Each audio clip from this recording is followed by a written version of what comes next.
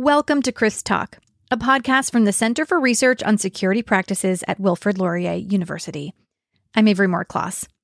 On this podcast, we dive into the research being done by CRISP members and their colleagues around the world. And today, we've really taken around the world to heart. Our guests for this episode come from the UK and Australia, with CRISP executive producers Deborah Langan and Carrie Sanders here in Canada. The reason we book guests from across the planet is because we are able to speak to some of the foremost researchers on the topic of diversity in policing. Before we hop into this one, I want to get really clear about what we mean by diversity in policing. We focused this discussion largely on women in policing, or rather how police services are faring when it comes to number of male versus female officers at all ranks. While our guests do venture into discussion about racial and socioeconomic diversity, largely what we're talking about here is women in the ranks. Our guests today also wanted to be really clear about what they mean by diversity. And for that, I'm going to introduce you to our first guest. Or, you know what, I'll let her introduce herself. My name is Marissa Silvestri, and I'm a reader in criminology at the University of Kent. With regard to my research, I have had the last 25 to 30 years, I can never keep track, of doing research around policing and gender issues. So my PhD many, many years ago was the first study that was undertaken on senior women in policing in the UK. So that was lovely. And I think that ever since then, I've just built on my research, but I do wear another hat, which is a gender crime and criminal justice hat. So I think I would say that gender are the lenses that I wear, but they really inform the whole criminal justice system with a particular interest in gender and policing, both masculinities actually and femininities, and how that plays out for both citizens and officers. We are leading with Marissa today because she was really clear about what she means by diversity. So here goes. But I think it's really, really important at the outset here that we don't confuse and compound diversity with equality. They are very, very, very different things. They are very, very different beasts. And diversity is something that forces us to focus on counting things and to count on the numeric. So how many diverse people do we have in policing? And whilst I, completely call for this counting exercise, it's a really important way to map where we are. Honestly, it masks a whole host of inequalities within and between groups. And if we keep focusing on simply numbers, which diversity forces us to do, it enables police organisations and actually any organisation to claim success. And we'll talk about those inequalities as we go along. But first, I thought we could key into why diversity matters in policing. It's a question we pose to all four of our guests today, but I'm going to have Marissa start us off. Marissa says diversity affects all organizations, including higher education. It matters to us all. But when it comes to policing, she says she thinks it's about state authority. It's about power. It's about protection. And I don't really think we can underestimate the power that the police have as gatekeepers. And I sometimes think because as criminologists and as observers of criminal justice, we tend to focus on the end point in terms of prison. But actually we forget the really powerful impact that police officers have in opening that gate, either to protect potential victims or actually to criminalise potential suspects who offend. So they really have enormous power. So I think diversity, therefore, really matters when it comes to thinking about ideas of legitimacy in policing. I mean, often when we think about diversity, I think that the business case is what's put forward, particularly by the private sector. So if you read a lot of literature around, equalities in organisation, they focus on the need to have good diversity because it brings different views to an organisation, it brings different styles to the table, and it kind of helps to aid transformation, particularly for organisations that need to transform themselves. We posed this same question to Tim Prenzler. We spoke to Tim from his home office in Australia. My name's Tim Prenzler. I'm a professor of criminology in the School of Law and Society at the University of the Sunshine Coast in Australia. I'm interested in crime prevention and corruption prevention. There's very strong evidence that, particularly in terms of gender diversity, improving the percentage of female officers will greatly improve the quality of police services. So we know that there's this very long history of corruption and abuse of power by police in basically every country in the world, and that's been closely associated with the male domination of police departments. And so breaking that nexus between macho culture, male domination, and corruption and excessive force is a really key mechanism to improve police community relations and generate more effective police forces around the world that are more responsive to the communities they serve. And so the evidence is pretty clear on this, that if women attract much lower rates of complaints than male officers. For this episode, we also spoke to a pair of researchers with extensive experience in researching women in policing. And since they do so much work together, we also interviewed them together. I'm Jennifer Brown. I have been researching women in policing for more years than I care to say. It began when I actually worked for a police force in Hampshire. I am currently a visiting professor in the Mannheim Centre at the London School of Economics, and I am continuing my collaboration with Jenny Fleming, and we hope we'll be able to tell you a little bit about our work in this broadcast. Okay, my name is Jenny Fleming. I am the Professor of Criminology at the University of Southampton. I would probably describe myself as a policing scholar more generally. So yes, I do police women, linking it quite strongly with leadership and professionalism. I think in public service generally, diversity matters. And we talk about it on that first broader sense. We talk about that in terms of reflecting the community you serve. So I think that is the first broad answer. We know, or criminologists and psychologists, we talk about legitimacy, and the theory of that is essentially that we are more likely to comply, we're more likely to cooperate, we're more likely to obey if we feel that those people who are asking us to comply and obey can be trusted and we have confidence in them. And so I think if those authorities, when they reflect your community in very strong ways, whether it be gender, whether it be ethnic, disability, whatever, that's really important. So I think diversity matters because where you've got stronger representation of difference or different communities or different peoples in any organisation, it brings greater knowledge of all things different. And in policing, where you're connecting all the time to different people, different situations, that knowledge is absolutely important for successful connections and understandings, I think. What Jenny says here directly connects to something Marissa Silvestri thinks a lot about. She says diversity is about social justice. It's absolutely consistent, I think, with the principles of a democratic society that those who are in power should actually represent the community that they police. I think we all know that, it's a truth that, some groups, particularly non-white groups, are disproportionately policed. And we also know that there's a lack of protection afforded to particularly women and those who experience gendered forms of victimization. Now, if the reality is that our police workforce is in the hands, hearts and minds of a predominantly white male workforce, that will have implications in how they undertake their role undeniably. For me, I think in order to give legitimacy a chance, we need to have diversity from the outset. So those in power need to share power with all of us in order for us to have confidence in that state authority. Whereas before we had sort of external changes by law, so policing were forced to respond to those.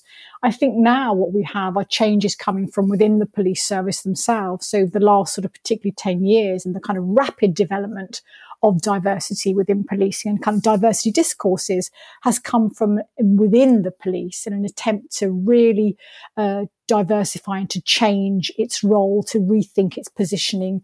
And again, just their incredibly poor behaviour and ongoing sort of high profile scandals of corruption and poor behaviour and cultures of misogyny. So those changes now are coming from within rather than outside. And in some ways that might create a greater success perhaps in the future. It's no secret that police services across the planet struggle with achieving meaningful diversity. There are many challenges to both recruiting diverse applicants and seeing those successful applicants rise in ranks to leadership positions. Tim Prenzler from the University of Gold Coast says that the rate at which women apply to police jobs is traditionally very low. Even if you remove structural discrimination like inappropriate physical tests for entry, gendered language in recruitment processes, and all-male selection panels. There's still often a problem with disproportionately low application rates. So it would seem that if you remove all those barriers, you open up policing to women, for example, probably about 1/3 of applicants will be female, and they will be recruited based on merit. If you have policies where you strongly encourage women to apply, such as recruitment strategies like targeted advertising, where you use social media or you go to schools, that kind of thing, and say, we want women, we're encouraging women, and where you perhaps profile female officers, you might get an increase in applications. But it's still a long way from 50%. So I think the main obstacle seems to be getting application rates up when the system itself is supportive and non-discriminatory. So why are women not applying? Largely, Tim says it's an internal culture problem, or a perceived internal culture problem. One of the big obstacles is changing the informal culture. So sexist jokes and sexist language and informal discrimination, particularly by supervisors in rostering and training and opportunities to work at a higher level or move into specialist areas. So there needs to be a lot of training of supervisors, particularly when it comes to things like rosters and general management of staff aspirations. There are negatives like, basically, as I've indicated, lack of encouragement, lack of role models, women feeling isolated. There is some research that shows that women possibly contemplating joining the police feel that they won't be welcome. There are also persistent stereotypes that policing is a dangerous and physically demanding job. And there are also persistent stereotypes that males are more genetically suited to police work than females. So there are these inhibiting factors out there in the community that stop women applying to join the police, for sure. Marissa Silvestri says beyond women not feeling welcome, women and minorities are also very aware of very public cases of police misconduct in the news. Why would anyone want to join the police given the ongoing kind of hideous and scandalous high-profile cases of their poor practice? So it will always be an impediment to recruitment. So, they often talk about, why, we have all these recruitment strategies. Why can't we get the numbers of Black and minority ethnic officers up? Why can't we get women to stay? Well, it's pretty obvious. I mean, lots of people simply don't want to join the police anymore. I mean, there'll be these heinous cases that I talk about might galvanize some to join and make a difference. But generally, it will deter a lot of people from joining. I mean, who wants to be part of this kind of failing organisation with such shameful behaviour? Jennifer Brown from the London School of Economics says at the same time, in the UK at least, the drive for attracting more female officers has actually waned in recent years. In 2010, there were 25% women. Now there are 32%. In terms of ethnic minority officers, in 2010, there were 4.5%, and there are now 9.5%. Although I would say these still aren't reflective of the proportion in the populations. We have 14% BAME population in England and Wales and 51% women. So although the numbers are improving, we aren't at parity. the second probably big development is what we've seen is an oscillation in the energy of promoting equal opportunities policies. I think in the preceding decade, there was some energy in developing policies and trying to implement them. In 2010, we had the introduction of a huge austerity measured government whereby numbers in policing were dramatically reduced. They were under huge pressure. And our colleague Wendy Laverick has been looking at this in particular and actually shown some pushback in terms of the way in which equality policies, especially with respect to gender issues, has actually taken a back seat.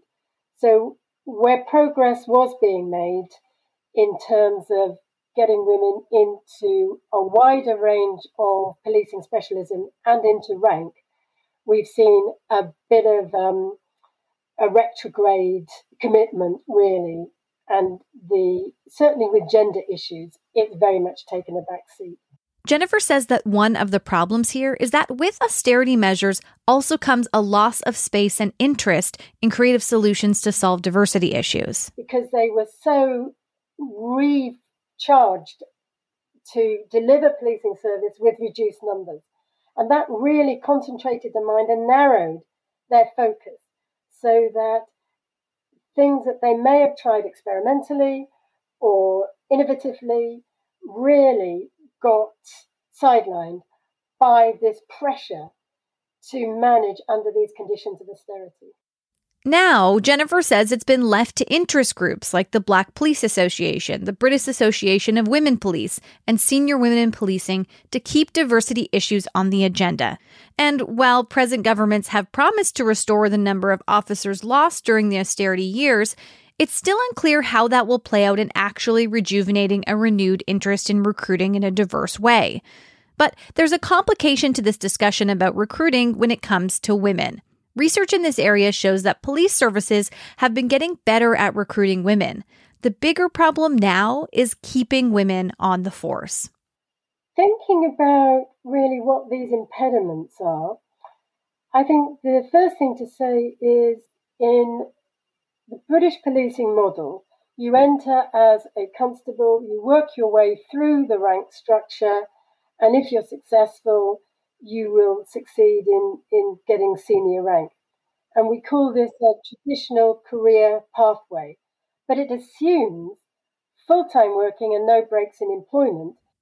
I think it's important to stop here and get really clear on how this path from constable to a leadership position works in most police models. And Jennifer has a brilliant way to illustrate this.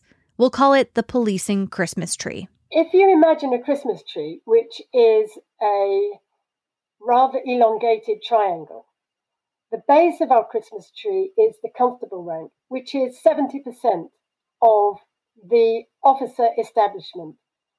As you progress up the Christmas tree, your sergeant rank, your inspector level rank, your superintending rank, and your chief officer rank. So the star at the top of the tree is the chief constable, and we have one. The bottom of the tree is our constables, of which you are the 70%. So the 70% are not going to be able to progress all the way up to the top because the slots are limited and are more limited the higher up you go. And in fact, they have stripped out a good proportion of the superintending ranks, and their span of control has become much larger and the number of people occupying those ranks smaller. So the opportunities to progress through the rank structure is really limited. One of the major problems women have in progressing up the Christmas tree towards that star is something Jennifer hinted at before: time. If you're going to make those transitions. And of course, for women who wish to have families, they take career breaks, maternity breaks, and that breaks their traditional trajectory. That then holds them back in two different ways. One, because they don't get the experience in the rank sufficiently, and they're always playing catch up. And two, they may not get the opportunity to have the diversity of portfolio of experiences. So when you go for your promotion, you're finding yourself at a disadvantage because you haven't got an unbroken career pathway, and you haven't perhaps had the same opportunity to diversify your portfolio so that you're offering a more limited range of experience. Tim Prenzler says often this is where police forces also lose the women officers they've spent so much time trying to recruit. This is a simplification, but I think often what happens is women come into policing in their early 20s, and then sort of by their mid to late 20s, then they start having children. And then after they have their first child, they might go back to work, but then they think they want to have their second child. And then they think, oh, it's too difficult to go back to work. So they resign and take on full-time caring, or they try to juggle part-time work. What Tim and Jennifer are saying is that women get stuck at those bottom branches of the Christmas tree because they want to start families, and raising that family means they can't put in as much time as their male counterparts who are climbing the Christmas tree in their absence. And with a lack of part-time and flexible options in police work, it becomes an untenable career path for many women. But still, at all levels of the Christmas tree, women have a harder time climbing towards that star at the top. And Jenny Fleming says there's more research to be done about why that is and why there's such a lack of female leaders rising to top levels. By the time women are sort of coming up the ranks, if you're lucky, very few of them are getting past the chief inspector role, forward to superintendent, and then forward to ACC. Increasingly, that is the case. So I think a lot of research does need to be done now, particularly in the UK, where there's an awful lot of chief constable vacancies, and they're being left vacant for a very long time. And I suspect research would give us some indication that women are getting more opportunities now to get into those. But there is still not that pool of people to choose from, I suspect. And that's one of the issues. And again, straight back to what we were just saying before, those whole organisational traditions about working, recruitment practices, what you need to be a leader. Jenny says in the UK, they've seen a pretty recent example of what she's talking about here. I was on the panel for a chief constable for Hampshire a few years ago. And in fact, in the end, there was only 2 applicants. The existing deputy chief constable, who was a man, and a female officer who was then a deputy chief constable or assistant chief constable from another force. And, they were both, very good. Both very good, but she was, in my mind, perhaps biased, better. And I was surrounded by men mainly, and the resistance to appointing her was really interesting. Around, well, she doesn't even live here. Neither does your existing DCC. Oh, yes, but she's got a family, and all the things that you can't believe still actually come up in conversation absolutely did. And that's like we're talking a few years ago. Fortunately, she got the job, but, not without some resistance. And I suspect it was almost subconscious resistance. So that whole organisational traditional culture about who should be leading, I think it is relevant for the leadership as well. Marissa Silvestri agrees. She says if it doesn't stop women from applying in the first place, it affects their growth in the organization later. The fact that it's just a really difficult career to have, particularly as a woman, if you want to have a life outside of work. So if you, for example, know that you'd like to have children or a family, it's a very, very difficult occupation to manage that. I mean, most occupations are very difficult for women who want to have family and good work-life balance, but particularly policing, given its shift nature, work of pattern, particular demands. So, that kind of rigid kind of career structure that exists in policing, I think also is a leading impediment to why we can't simply diversify policing.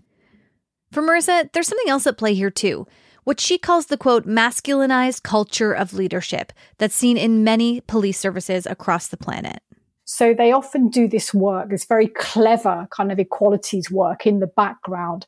But they also, from the women that I've spoken to in the past, a lot of them do subscribe to the cultures of leadership. There's very masculinized cultures of leadership because they argue that the game is worth playing for without changing the parameters, actually. So this kind of hyper masculinized police role that I try to dismantle in my work and call for something else. Actually, lots of the women I speak to are actively involved, engaging, reinforcing, because they think it's part of, they wish to be part of that game. It's still a really kind of terrific job to be involved in, even though they experience often some great discrimination over the course of their careers. And it's only sometimes through interviewing these women that you get a sense in which they can take the time to reflect over their lives and recognize things for what they really were. So to see the missed promotions actually as a culture of discrimination, often you accept lots of things that happen to you on the way and you don't realize what's going on here. And I think the senior women have kind of very clued up on this.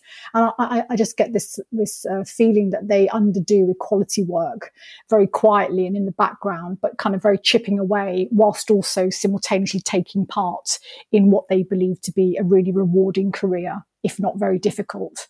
And that I realized that, masculinity at the top of policing is really multifaceted. So masculinity, within the police is hugely multifaceted, and a managerial masculinity is very different to that form of masculinity that's expressed at the lower ranks.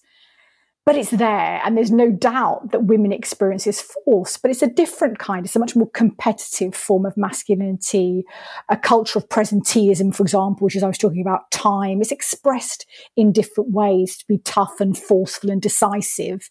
These are different forms of culture, different forms of masculinity, although equally gendered.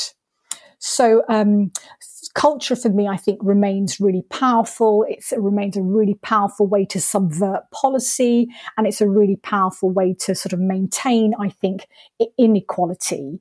And I think when I think about occupational culture, I mentioned it earlier, but I do think there is an increasing culture within policing of diversity fatigue.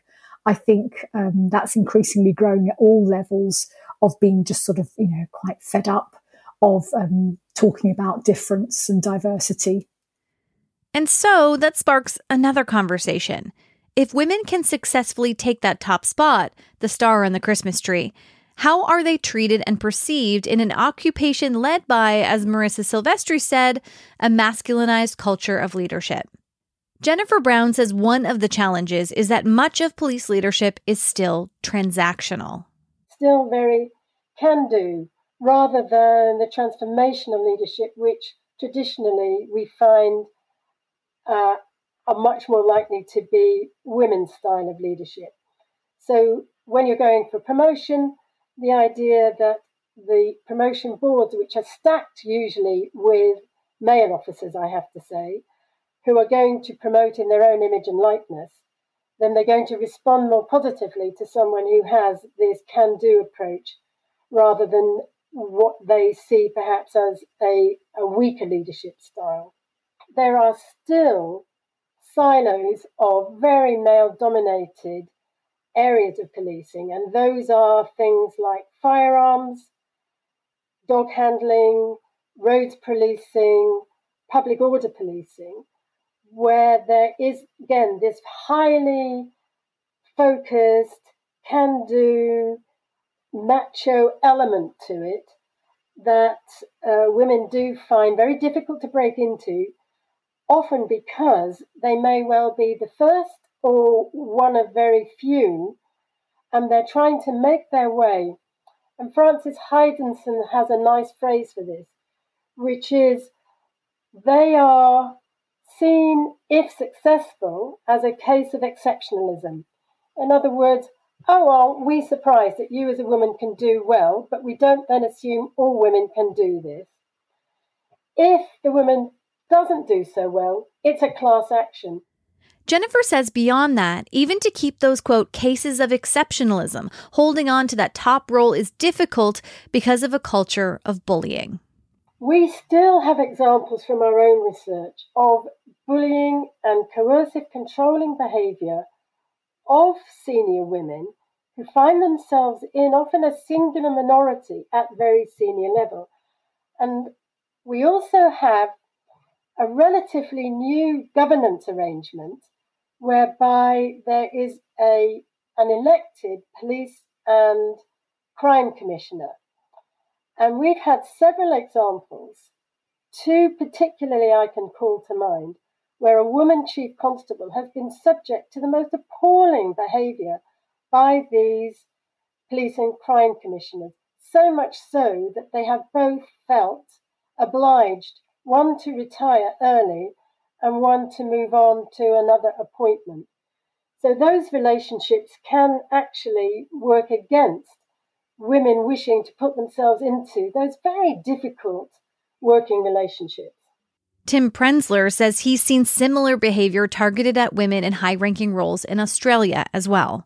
Certainly in Australia, the first female police commissioner that we had in Victoria, Christine Nixon, she faced a major campaign against her from the police union and other senior officers and some rank and file officers. And I think part of the problem for her is that she was brought in from the outside. But being a female and an outsider was like a double jeopardy situation for her. And so one of the problems she had in advancing a major reform agenda that she had was very strong resistance, quite overt opposition from groups within the police and associated groups outside, such as the police union. How women are brought into a policing organization and at what level is also something our guests had a lot to say about. For many years, two of the foremost solutions pitched to help increase diversity among ranks were called direct entry and fast track. Direct entry saw women from other industries placed into senior positions like sergeant and inspector without ever putting in time as a constable. Whereas fast track saw women start at the constable level and then moved up to senior positions quickly. For example, in the UK, it was a 3-year track. Think of Jennifer Brown's Christmas tree analogy. Instead of starting women officers at the bottom branches, women with diverse work backgrounds are added to the service in the middle of the Christmas tree. Or they start at the bottom and jump branches quickly. In 2018, Marissa Silvestri says she wrote a speculative paper on direct entry, when it was still a rather novel idea. I talked about it in that paper as potentially a really disruptive tool, because what it could do is it could actually, rather than tinkering around the edges with equalities policy, here we have a policy that actually, for the first time, actually tries to shake up the core meaning of what it means to be a police officer. Time gets disrupted here because arguably you can join as an inspector or as a superintendent, as was the case. It's a really, really radical approach to changing ideas and diversifying policing. So I did argue that could be a hugely disruptive tool, not just in terms of embodied diversity, but in terms of bringing about a diversity of thought. It did bring a higher number of women into the force. It argued that direct entrance did make a difference. So they were much more open and inclusive and empowering in style. They were more collaborative and less hierarchical. And they had this kind of transformational style about them. And they were willing to challenge ways and norms and ways of doing things. But of course, they undoubtedly suffer from issues around credibility and authority, and there's lots of examples there. Unfortunately, the studies by the College of Policing weren't gendered, but I think you can read between the lines there and make some kind of some really good summations there around the kind of problems around those credibility contests that might exist for particularly women who are already deemed to be not authoritative enough in leadership positions. So if you can get there as a direct entrant, of course, your authority will be questioned. That trend of female leaders brought in through direct entry or fast track facing non-compliance from subordinates because of their pushback on organizational reform is something Jenny Fleming saw too. What you get then is the occupational culture sweeping in to kind of thwart and foil some of those efforts. And then you get those opportunities for existing dinosaurs, as we might say, men and women, who have who have traditional views about who should be in and who should be out, and the way in which they need to come up through the ranks. Which means the program brought in to help ensure women were given leadership positions made it even harder for women to hold ranks at the top of the policing Christmas tree. They were being blocked and they were leaving because the potential or their expectations of the roles that they were told they could expect never really materialized. We do have a couple of really successful people on direct entry still in the system, but direct entry is also on pause because essentially I would go so far as to say it was more or less blocked by senior, probably male officers in the system. Here's Jennifer Brown. I mean, I would just emphasize that the rank and file discredit the direct entrant, partly because you haven't won your spurs. So you haven't been through the rank structure. You don't know the rank and file experience. You haven't had that span of operational exposure. And so if you were put in charge of a public order event or a firearms operation, there's a loss of confidence that you know what you're doing and you can draw on your own experience. And the second element is the procedural injustice as they see it, which is I've paid my dues, I've put my time in, and this often graduate drops in at senior rank, and my 15, 16 years counts for nothing, and my slot has been taken, and I've lost my opportunity for my promotion. So they see it as inherently unfair. And police officers, in my experience, have both direct and subtle ways of actually showing how they disapprove of a particular person. And I think in the army it was called insolence, but they do have ways of subverting then the authority of their senior officer, given that it is a highly hierarchical, structured organization, that there's lots of ways you can undermine your senior. One of the changes being made, including in direct entry hires, is a move towards professionalization of police officers, something that's been happening for a few years in the UK and now is also being applied to hiring practices in Canada. It's a push to advance equity, diversity, and inclusion by increasing educational requirements and professionalization training. Jenny Fleming says that's where she wants to see more research done in the future. It is essentially the college driving a professional education qualification framework, but in fact is pushing recruitment of people with degrees. This goes right back to conversations that you may have with Tim, but with others who have dealt with corruption and misconduct, where they have felt that more educated people are more likely to lessen that kind of practice within the organisation. So on the same level, the college believes that more educated people will be more likely to introduce a sense of professionalism and therefore potentially a more equitable, a more diverse and inclusive workplace. Now, this is to be tested and probably not in my lifetime, but currently there are 3 ways to get into the police force in Britain, and they all require you to get a degree or have a degree before you come in. And I think when Jenny and I talk to police officers, if you talk about this professionalisation agenda, they get very hurt and upset because they have an entirely different conception of what they understand being a professional is. Of course, they have done it without the preparatory work and the evaluative work.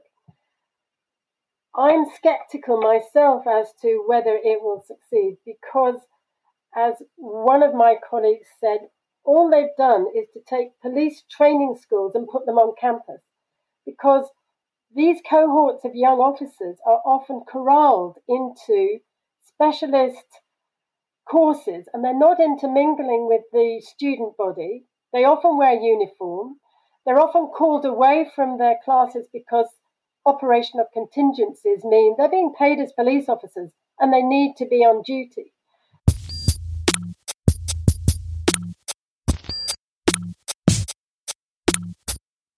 Jenny Fleming says when it comes to research, she has a long list of must-haves, but there's one in particular she wants to see the results of. I'm not going to be able to do this because I'll be old and dead probably, but I would like to be looking 5 to 10 years down the track at the impact, if any, on the whole, what I would call an experiment of the professionalisation programme. I would like to see one of the things that is so disappointing for me and for most policing scholars, I think, is the lack of evaluation that the organisations do themselves on new initiatives or anything at all for that matter. So they don't want us to do it, but they won't do it. And if they do it, like, for example, the direct entry thing that they have me look at, it's very basic. It's very KPMG, I would say. So in some ways, what I would really like to do is to be in and able to, because if you're going to evaluate, you've got to evaluate from the beginning. You've got to put in your markers and you've got to be looking at it from the beginning. I'd love to have been able to see if there is going to be any difference to an organisation where the culture is slightly more collegial, where it's more equitable, more diverse and more inclusive. I suspect this is not the answer, but it would be very interesting to have a look at it. On Jennifer Brown's list of research must-haves beyond professionalization is the impact of new professional standards. I think ethics and policing. I think instilling a sense of professional ethical conduct in a way that's equivalent to the legal profession or the medical profession, which is your absolute DNA about the way you conduct your professional life. Now, I know there are rogue medics and there are rogue lawyers, but by and large, there is a strong ethical ethos. And again, for the police service, there is this whole informal ways and means of doing things, which in part, I think, lead to some dubious practices. It leads to a misplaced sense of loyalty that you don't actually report the misdeeds and the misdoings of your fellow officer. There's a circling of the wagons when a police service is criticised and the sense in which they are defensive and protective of themselves. So for me, it's looking at the way in which we can really understand the personal moral stance of the socialization and the acculturation of why officers end up doing some of the things that they do, rather than preserving this really strong kind of professional ethic. For Tim Prenzler, he wants to see more studies on recruitment. I'd like to see some really strong experiments with supportive recruitment policies where police departments make a really big effort to attract female applicants and support them through the application process with pre-application classes, training in the physical tests, all that kind of thing, and see what the outcomes are in 5 and 10 years as well. My big interest is in recruitment, but I recognise that there's not a lot of value in bringing in large numbers of female officers if they then drop out because they have negative experiences on the job. But there are a lot of people doing research in the area of supportive policies, and I think there's some pretty good emerging best practice in that area. And for Marissa Silvestri, she wants a better foundation of understanding and definition in something that came up time and time again in our interviews for this episode: police culture. I love the opportunity to talk about culture. For me, it's a really hugely under-theorized concept in policing, despite being perhaps one of the most familiar terms that even non-police scholars know. So for me, when we think about it in terms of gender, normally police culture, it kind of gets subsumed and collapsed into referring to this kind of macho cult of masculinity. And somehow that equates to police culture. That cult of masculinity actually is focused on a very macho physical culture, so a culture of physicality, which often associates with the lower ranks of policing. But that analysis of culture, I found in my own research, was applied to all women. And there I was when I was, in my sort of late 20s, I'd do my PhD. I was interested in women in leadership. And when they were talking about policing, they weren't referring, for me, when I was trying to make sense of their narratives and when I talked to police leaders, they don't talk about the physical aspects of policing, the kind of things that, you can't do it, you're not up to it. They were talking about a different kind of masculinity. But that kind of analysis of culture, I couldn't find it within the literature. A managerial masculinity is very different to that form of masculinity that's expressed at the lower ranks. But it's there, and there's no doubt that women experience this force, but it's a different kind. It's a much more competitive form of masculinity. Culture, for me, I think, remains really powerful. It remains a really powerful way to subvert policy, and it's a really powerful way to sort of maintain, I think, inequality.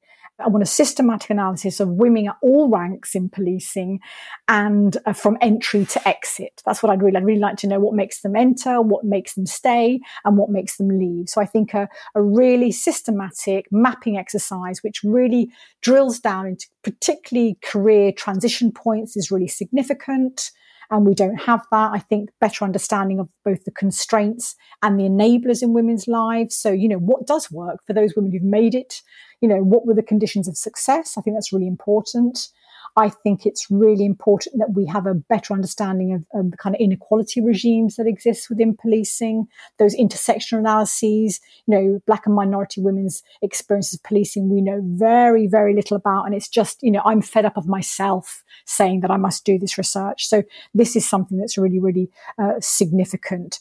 And, I think what's really interesting is also, I think we need to understand men's awareness and engagement with diversity issues. We need to understand how they engage with all of this and how they're experiencing these new non-gender neutral policies to kind of get a sense of how we might mobilize everyone in policing to work towards a much more diverse place. I think they're the key things that I would like to see more research on.